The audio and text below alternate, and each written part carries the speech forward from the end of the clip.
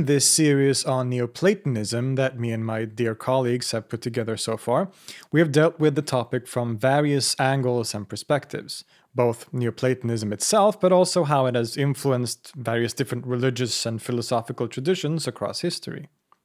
But with all that, there is still a huge hole in the discussion that has yet to be filled, a hole that looks suspiciously like the largest religion in the world, Christianity.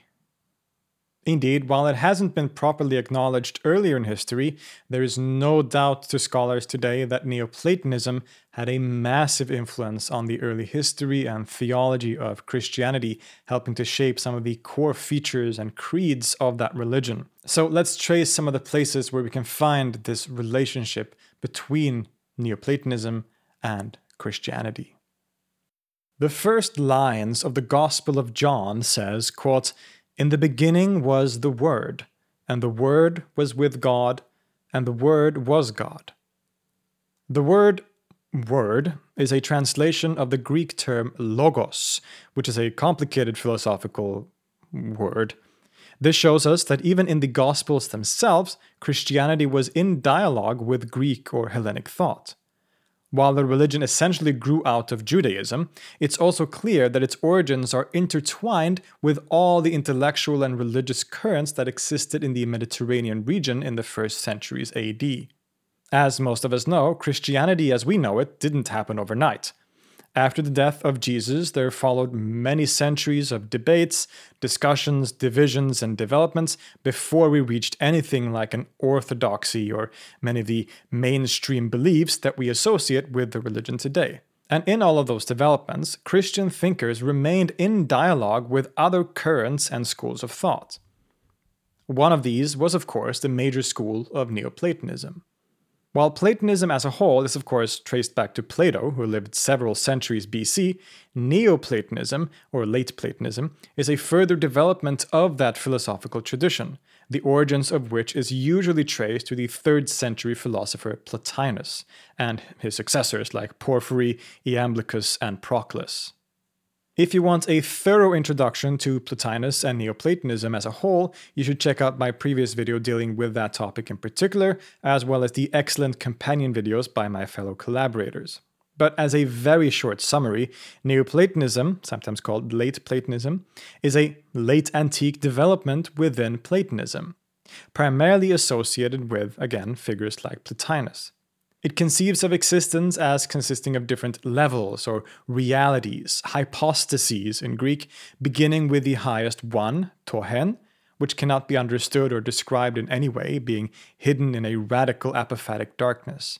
This one then emanates, or you could say flows over, into something called the nous, which is often translated with words like intellect or mind, which is the archetype of all things in the world and is also, of course, the place of the Platonic forms. Nous then also emanates into the so-called soul, or world soul sometimes, which in turn creates the world of nature, or our physical universe of time and space. The Neoplatonists then conceive of a return back from the physical, up the ladder of reality and back to the nous and even to the one. Everything flows from the one and returns to the one, and the goal of the human being is to turn away from physicality and material things, traveling inward and contemplating his true noetic reality, thus returning to his home in the nous, and there experiencing a mystical unity with that nous, and even ultimately with the one itself. Again, this is a criminally short and simplified rundown, and there is a lot more to Neoplatonism and the thought of people like Plotinus, so I really suggest you go watch my earlier dedicated episode first before continuing on, with this episode. Neoplatonism quickly became an incredibly widespread and influential school of philosophy and came to prominence around the same time that some of the most influential Christian church fathers and theologians lived and worked. And we find in these thinkers clear indications of their engagement with and influence by the late Platonists. This is perhaps most visible in figures like Origen, the Cappadocian fathers such as Gregory of Nyssa, Augustine, and perhaps, of course above all, the Pseudo-Dionysius. So what are these indications exactly, and how have they impacted Christianity as a whole? To start off, we can discuss the fascinating figure Origen of Alexandria. a person who has had a quite complicated relationship with Christian orthodoxy. He was an incredibly popular and influential figure in his day, even being considered the first truly Christian theologian. But in later periods, with the formation of orthodoxy, he and his ideas were often criticized and even condemned by the church. You might find it kind of weird to talk about Origen in relation to Neoplatonism. After all, he died before the founder of Neoplatonism itself, Plotinus, so can there really be any connection here at all? Well, one of the things that are so interesting about Origen is that he might have had a personal relationship with Plotinus himself. Indeed, in the Life of Plotinus, written by his student Porphyry, we are told that Plotinus studied in Alexandria under a teacher called Ammonius Saccas. He also tells us that Plotinus' fellow students included a guy called Origen. While this is a disputed question, many signs indicate that this Origen and the Christian theologian might be one and the same person. Our Origen was from Alexandria, just like Plotinus. He lived at around the same time and also seems to have studied under a teacher called Ammonius. So it is quite possible that Plotinus and Origen studied together and shared the same Platonist teacher, which might give us clues as to why we find ideas in Origen that certainly appear at least somewhat Neoplatonist, or at least certainly Platonist in nature. Origen is famous for a number of ideas and teachings. He wrote and preached several commentaries on biblical scriptures, where he is famous for his strongly allegorical readings. Readings where biblical verses are often given Platonistic interpretation. In these allegorical readings, he drew significantly on predecessors such as the fellow Alexandrian and first century Jewish philosopher Philo, another very significant Platonizing figure. Scripture always comes first to Origen, but there's no denying the fact that he interpreted it according to philosophical principles, and specifically Platonism. The story of Adam and Eve seems, at least partly, to be a symbolic story depicting how immaterial souls in the noetic world descend into the material realm. Quote, "And the expulsion of the man and woman from paradise, and their being clothed with tunics of skins, which God, because of the transgression of men, made for those who had sinned, contain a certain secret and mystical doctrine, far transcending that of Plato, of the soul's losing its wings and being borne downward to earth until it can lay hold of some stable resting place." And this brings us to one of those really famous teachings of Origen, and one of those that he would be greatly criticized for later, the fact that he believed in the pre-existence of souls. In true Platonist fashion, Origen holds that souls exist before they are born into this world. There is, in other words, a kind of hierarchy, the immaterial world of pure souls being above the physical world, and our present existence here being a kind of descent downward, partly represented by the fall of Adam and Eve. Indeed, when we look deeper into Origen's theology and cosmology, we find some clear parallels with Platonism, and sometimes things that are even close to Neoplatonism. First of all, he conceives of God, ho theos, in an apophatic way. In other words, our human minds cannot understand or grasp God, as he is beyond our conception and things like time and space. God is a perfect immaterial and incorporeal unity, although he does of course include the Son and the Holy Spirit in this system too. There are a few things that are often said to characterize Neoplatonism as it emerged around the same time. As Zevi pointed out in his earlier video on Neoplatonism in Kabbalah, there are often three particular themes that are used to trace Neoplatonism and its influence. Number one is apophaticism, or apophatic theology.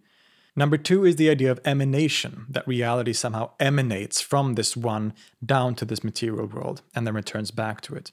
And lastly, the idea of unio mystica, that one can become one or united with the highest principle in some way. This is a core feature in Neoplatonism, that we are to return from the physical back to the one and become united to the one.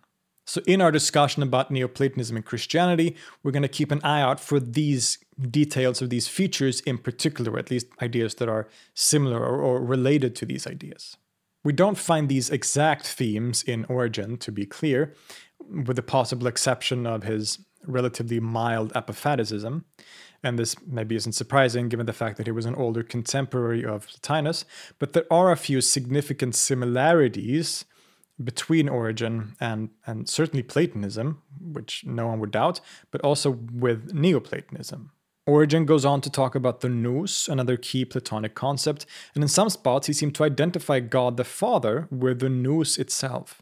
In other spots, though, he seems to see God the Father as being higher than the nous, which is significant and perhaps predicted the conceptions of the One in Plotinus and his successors. Origen is also very famous and controversial for supposedly holding the idea of apokatastasis, the conception that everything created will at some point return to its origins in perfection. Essentially, the idea that everyone or everything will eventually be saved. Hell, in this case, however it is interpreted, is thus not eternal, but everyone there will eventually reach salvation. Origen was accused of holding this idea, even to the point of saying that the devil himself will be saved, and this was another point that he was strongly condemned for. Although scholars will point out that this is somewhat of a misrepresentation, Origen's views are actually a lot more nuanced than that. For sure, though, he seems to hold an idea close to this, which also partly and probably stems back to his Platonism. If God is infinitely good, which Origen presumes, then can he really allow people to suffer forever? It's the age-old question. To Origen, God's goodness seems to preclude that everything will eventually return to its original perfection. Here, I can't help but see that other characteristic Neoplatonic doctrine, that everything flows from the One and eventually returns back to the One. Here, in Origen, everything must similarly return back to the first principle, which in this case is, of course, God. So to Origen, a God that is infinitely good cannot possibly allow people to suffer forever. So to Origen, everyone must eventually be saved. In the same way, in a sort of Platonic language, that everything that comes from the One, or God in this case, must return to God, must return to the One. So everything must eventually go back to that original perfection in unity with the One. I will admit that these Neoplatonic connections in Origen are based on some speculation and stretching things a bit, but we can be sure that he was an important factor in the entrance of Platonism in general into Christian thought, which would later take on the language of Neoplatonism in particular. But just listen to this section of Origen talking about prayer and how the practice of prayer can lead to a contemplation and maybe even union with God, and tell me it doesn't sound like a passage straight from Plotinus. Quote, "For the eyes of the mind are lifted up from their preoccupation with earthly things and from their being filled with the impression of material things. And they are so exalted that they peer beyond the created order and arrive at the sheer contemplation of God and at conversing with him reverently and suitably as he listens. How would things so great fail to profit those eyes that gaze at the glory of the Lord with unveiled face and that are being changed into his likeness from glory to glory? For then they partake of some divine and intelligible radiance." I mean, come on. As we said, many of these ideas of Origen would eventually be highly criticized and condemned, and he remains a somewhat contested figure. But there's no doubt whatsoever that he still greatly influenced later key Christian church fathers and thinkers, even though they often cleaned up some of the more controversial aspects of his thought, and he thus had a major impact on Christian theology, even if sometimes indirectly. Even such paradigms of orthodoxy such as Athanasius, a key person in the formation of the doctrine of the Trinity, was massively influenced by Origen. Another group of scholars that clearly took inspiration from the ideas of Origen, and perhaps more directly from Neoplatonism, were the so-called Cappadocian Fathers, which included Basil the Great, Gregory of Nyssa, and Gregory of Nazianzus. It's also worth mentioning the sister of the first two, Macrina, as a significant figure in this context. These Cappadocians are considered some of the most foundational scholars in Christian history and in terms of Christian doctrines, especially in the Eastern Church, or what is often called Orthodox Christianity. The most quote-unquote philosophical of the bunch was probably Gregory of Nyssa. And in his, as well as the others' writings, we continue to see traces of some of those main Neoplatonic themes. It's interesting to point out that among scholars, it's often considered that the category of Christian mysticism kind of starts with the Cappadocians. While we see traces of it in writings by Origen or maybe even Clement of Alexandria, it's really with writers like Gregory of Nyssa that mysticism starts to become a thing in Christianity properly. And this is perhaps primarily through their discussion of ineffability and apophasis. We mentioned in the earlier episode that the language of what we call mysticism owes a lot to figures like Plotinus in particular and their influence. And that is perhaps visible here. Gregory of Nyssa talks about how God is beyond all human understanding or the ability of our minds to grasp. We can never know the essence of God because God is, per definition, unknowable. These discussions were partly in response to arguments made by the Arians, or really the so-called Neo-Arians, who argued that we can know the essence of God directly through his names. Since God the Father is unbegotten, this very name says something directly about the nature of the Father that we can thus know. It also leads to the conclusion that the Father is superior to the Son, since the Son is begotten, whereas the Father is unbegotten. Gregory of Nyssa and the Cappadocians are trying to defend the Nicene or Orthodox conception of the Trinity by rejecting any such claims. God is totally unknowable and beyond us. And Gregory really takes this apophaticism to new heights in his writings. Indeed, earlier figures like Origen also spoke of God apophatically, but not to as extreme of a degree as Gregory of Nyssa. Earlier, God may have been infinite and boundless, thus unknowable through the sheer magnitude of God, so to say. God is infinite in such a way that no human mind can know him, but it is conceivable that there could be a human that had a perfect, unbounded mind that would be able to know God. But Gregory of Nyssa takes it further. God is completely beyond all categories of knowing altogether. He is so utterly transcendent that our words or minds simply aren't even in the same ballpark. He is not infinite in the sense of extending indefinitely, but in the sense that he is beyond all time and space, beyond all conceptions of limit. In other words, Gregory seems to be a bit closer to someone like Plotinus in his conception of the One. But he also makes some interesting innovations, because it is with the Cappadocians that we first see the descriptions of God as a darkness. God is the unknowable darkness beyond all things. This way of talking about the absolute principle, which would perhaps get its most full expression in the Pseudo-Dionysius, has become so famous and widely used to talk about the Platonic One that I even use this kind of language in my video on Neoplatonism, even though Plotinus himself never really describes the One in this way. Earlier, the One was talked about in terms of light, more so, right? But it is with Gregory that we see this language of darkness. God, or in Plotinian language, the One is an utter darkness of unknowing. And this is the first time we see this language, and this would become incredibly influential, very popular, especially in the Eastern Orthodox Church. This way of talking about God and in mysticism, so to say, is incredibly widespread and popular, and it kind of starts with the Cappadocians and with Gregory in particular.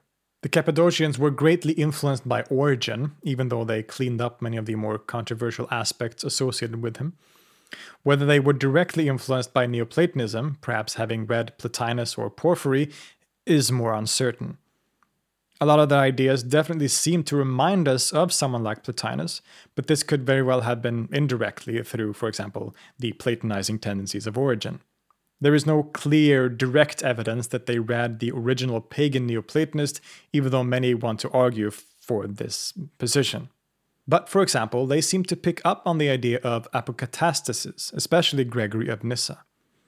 Just like Origen, he seems to argue that everything comes from God, perhaps even emanates from God, but that it must eventually also return back to God. This means that everyone or everything will be saved, right? Punishment is not eternal for anyone, rather being a kind of purification. But in true Neoplatonic fashion, he argues for the idea of the outflow and inflow, going out and returning back, that is such a key feature of Neoplatonism. So already we have found two of those main characteristics that we mentioned earlier, the apophaticism and the emanation, although slightly modified, of course. But we can even find that third feature, the idea of unio mystica, or mystical union. Indeed, a very central theme for the Cappadocians and for much of later theology, especially in the Eastern Orthodox Church, is the concept of theosis, or literally becoming God. Gregory of Nazianzus, together with figures like Athanasius, like to say, quote, God became human so that we might become God. Theosis is a complex topic and one that can often be misunderstood, but in short terms, it's basically the idea that the ultimate goal is one of uniting with God, which has been a prominent feature of Orthodoxy throughout history. The Russian Orthodox theologian Vladimir Losky wrote, quote, the theological doctrines which have been elaborated in the course of these struggles can be treated in the most direct relation to the vital end, that of union with God, to the attainment of which they are subservient. This uniting with God has been interpreted in many different ways by different people and theologians, but generally it does not mean that the person becomes directly united or become one with God in his essence, but rather that he somehow participates in the divine life, as some would put it. Indeed, this very point was the source for the so-called hesychast controversy in the Eastern Orthodox Church that erupted in the Middle Ages, where great thinkers like Gregory Palamas would formulate a very influential distinction between God's essence and his energies. Now, this is a complicated topic in itself, and I've dedicated a full previous episode to that if you want to check it out. Nonetheless, the theme of theosis, or uniting with God, has become a key feature of Orthodox Christianity, and we can find this idea already in the Cappadocians. Quote, in the unfathomable darkness, one communes with God through faith. Gregory of Nyssa talks about faith as the faculty of union, as opposed to Plotinus' emphasis on the higher nous, or intellect. And Gregory has a fascinating perspective on union, one that teaches that this experience is one that never ends. Since God is infinite, the person in faith never stops traveling. In other words, the journey never ends. Quote, this truly is the vision of God, never to be satisfied in the desire to see him. No limit would interrupt growth in the ascent to God, since no limit to the good can be found, nor is the increasing of desire for the good brought to an end because it is satisfied.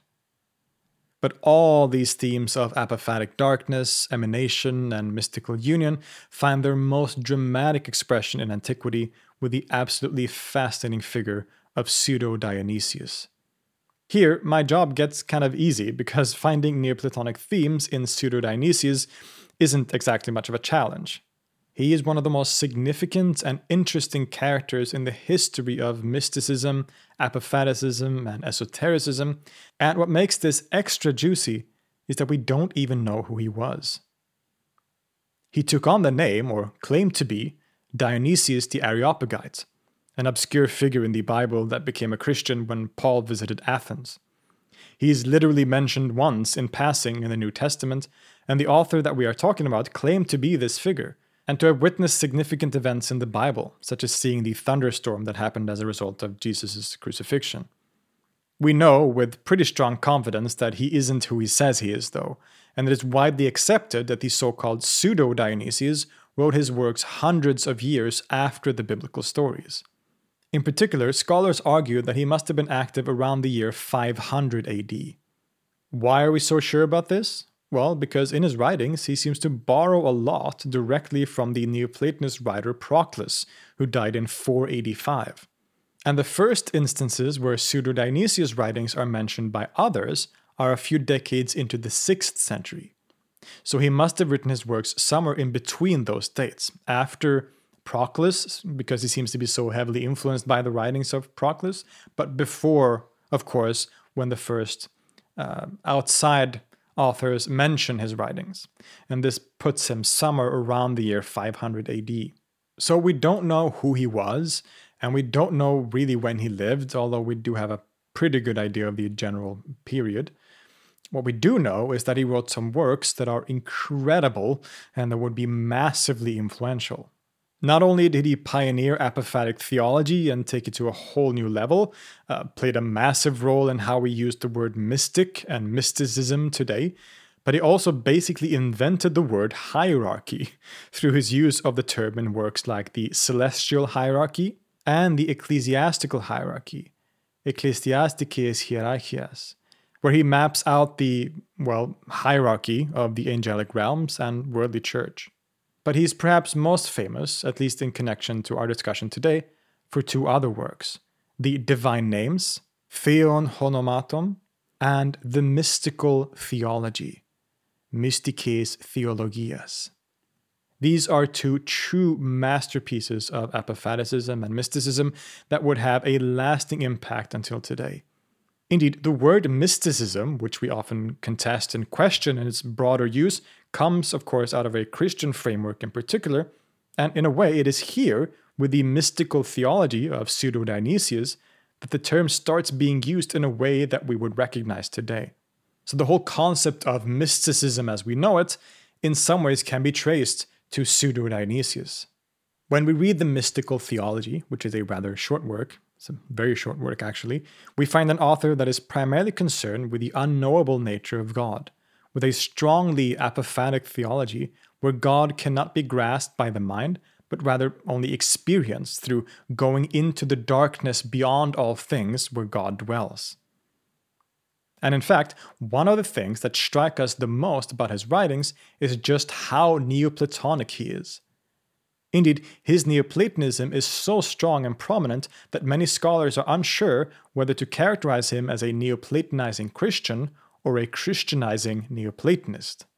In particular, he seems to follow and adapt very closely the form of Neoplatonism associated with the aforementioned Proclus, author of works like the Elements of Theology. In any case, Pseudo-Dionysius, whoever he was, is clearly working from a Neoplatonist philosophical framework and is using that framework in service of a Christian theology which he uses to interpret Scripture. In all of this, it is that apophaticism and divine darkness that is at the core of his teachings. As Vladimir Lossky writes when talking about Pseudo-Dionysius, quote, "Now God is beyond all that exists. In order to approach him, it is necessary to deny all that is inferior to him, that is to say, all that which is. If in seeing God one can know what one sees, then one has not seen God in himself, but something intelligible, something which is inferior to him. It is by unknowing that one may know him who is above every possible object of knowledge. Proceeding by negations, one ascends from the inferior degrees of being to the highest, by progressively setting aside all that can be known in order to draw near to the unknown in the darkness of absolute ignorance. God is utterly beyond anything created or anything that can be imagined," basically identical to the Platinian one. To quote-unquote know God, one has to abandon all forms of knowing.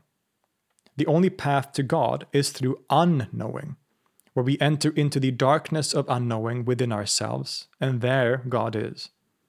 Union with God is a process of removing all things until only that divine darkness remains. Again, as we said with Gregory of Nyssa, this talk about God as darkness was incredibly revolutionary and would be taken up by thinkers for the rest of history. It is a brilliant way of talking about these Neoplatonic concepts that has become very popular across the board.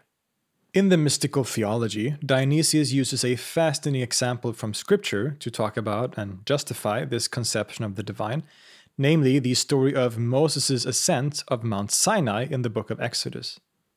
This event, while it may have happened in a literal sense too, is read allegorically or esoterically as a description of an inward ascent.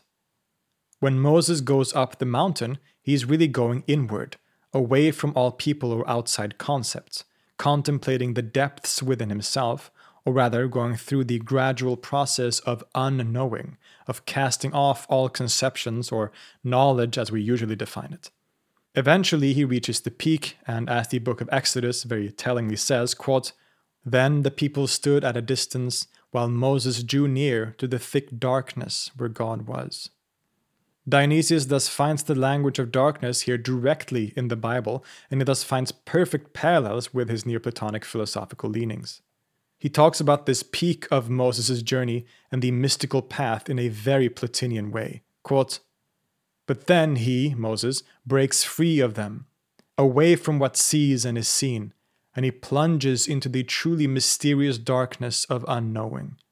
Here, renouncing all that the mind may conceive, wrapped entirely in the intangible and the invisible, he belongs completely to him who is beyond everything. Here, being neither oneself or someone else, one is supremely united to the completely unknown by an inactivity of all knowledge, and knows beyond the mind by knowing nothing. Pseudo-Dionysius is a really fascinating figure. He was both incredibly criticized and even called a heretic shortly after he lived, but he has also become one of the most influential thinkers in the history of Christianity, especially in the Eastern Orthodox Church, where his ideas are basically part of mainstream theology. He had a few rough centuries, but by the Middle Ages, people like Thomas Aquinas were commenting on his works as a major church authority, thus cementing him as a key figure in the history of Christian thought. We also find clear influences from Dionysius in one of the most famous medieval Christian Catholic mystics, Meister Eckhart. Eckhart similarly talks about how God's ground and the ground of the soul is identical, and that this ground is a kind of darkness deep within the reality of the soul and of all things. In general, the thought of Meister Eckhart is greatly Neoplatonic in nature. Not only does he adopt the radical apophaticism of Pseudo-Dionysius, but also talks about the creation of the world through outflow and inflow, Ausgang and Ingang in Middle High German, literally going out and going in. God emanates or overflows into the universe, which eventually must always return back to its origins in the divine ground. The goal of the human being is to detach from all created things and break through into the ground where God and the soul are one and the same ground. Quote, "Now know, all of our perfection and our holiness rests in this, that a person must penetrate and transcend everything created and temporal and all being, and go into the ground that has no ground." Or, in the words of the scholar Bernard McGinn, quote, "Eckhart's mystical way will be an invitation to the soul to give up the nothingness of its created self in order to become the divine nothing that is also all things."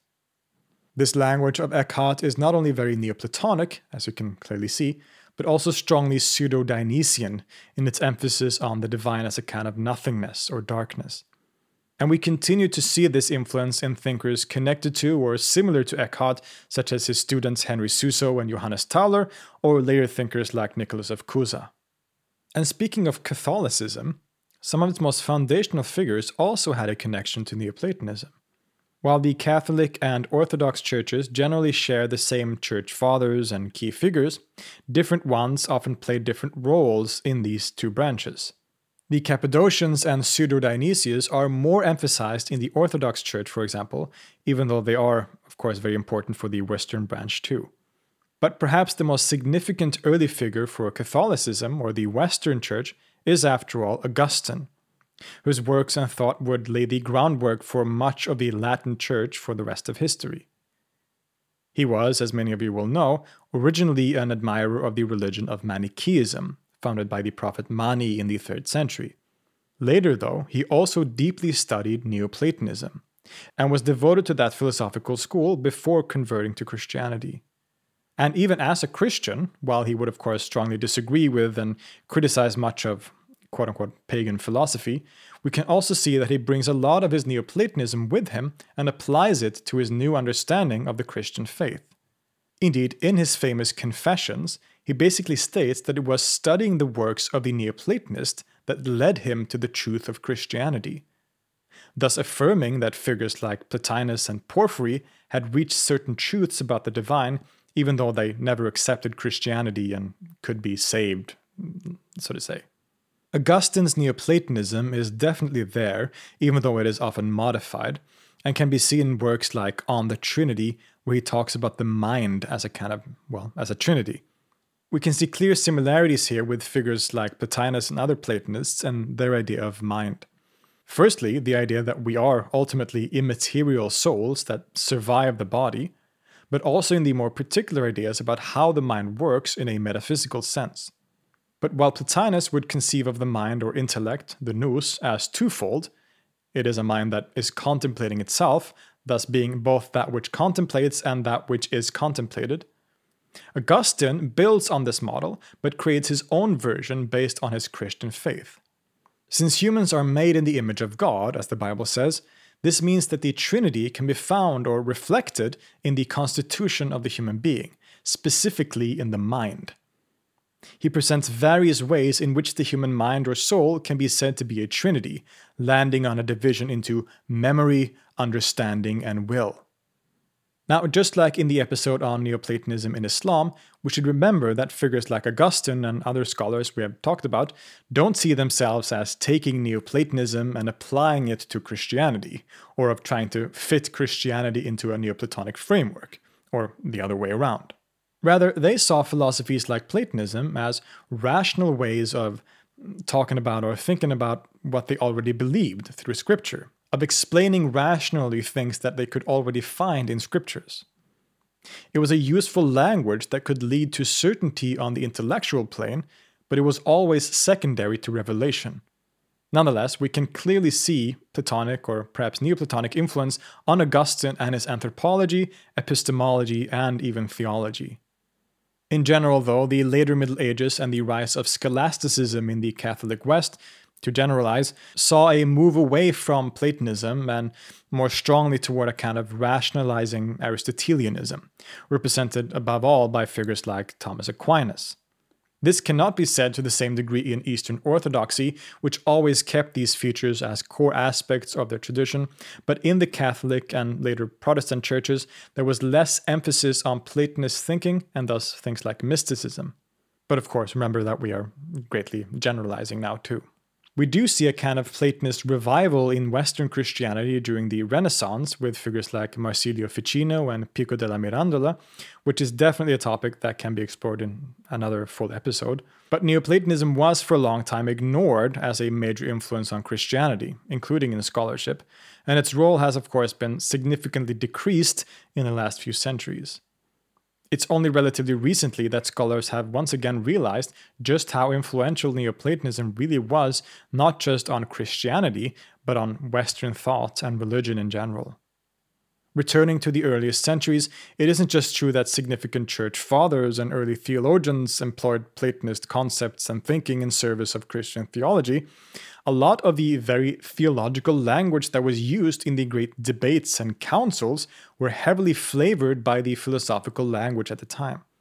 All the debates about the Trinity or the nature of Christ could not have been had in the same way that it was without the philosophical basis of schools like Neoplatonism to frame those discussions in.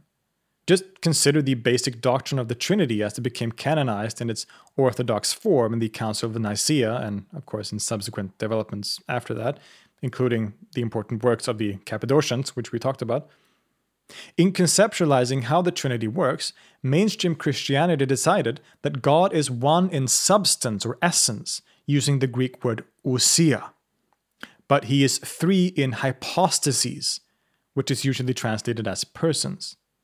But the term hypostases, the singular of which is hypostasis, is the term used by Plotinus to talk about the three realities of his metaphysical system, the one, the nous, and the soul. In other words, Christian theology and dogma was formed using concepts and words from schools like Neoplatonism. Today, as we said, it isn't talked about as much as it maybe should be. There are Christians who take influence from Neoplatonism, either directly or indirectly. The Platonizing doctrines of figures like the Pseudo-Dionysius and Gregory of Nyssa continue to be foundational for the Eastern Orthodox Church, whose mysticism and apophatic theology remind us a lot of this larger tradition. In the Western churches, its presence is harder to see, but with the increased popularity of figures like Meister Eckhart among some people today, we can see Neoplatonic ideas popping up here as well. This has inevitably been a very brief and inadequate introduction to this topic, just a way of looking at some of the general ways that Neoplatonism and Christianity have interacted throughout history, especially in the earliest developments of the church. Of course, many of these topics that we have discussed, including people like Pseudo-Dionysius, all definitely deserve and maybe will get dedicated episodes that we can go through them more properly and in depth. But I hope this episode has at least piqued your interest a little bit. And for sure, the many ways that Neoplatonism has influenced and interacted with Christianity shows us once again just how influential and important this school, if we can call it a school, of philosophy has really been throughout history. I'll see you next time.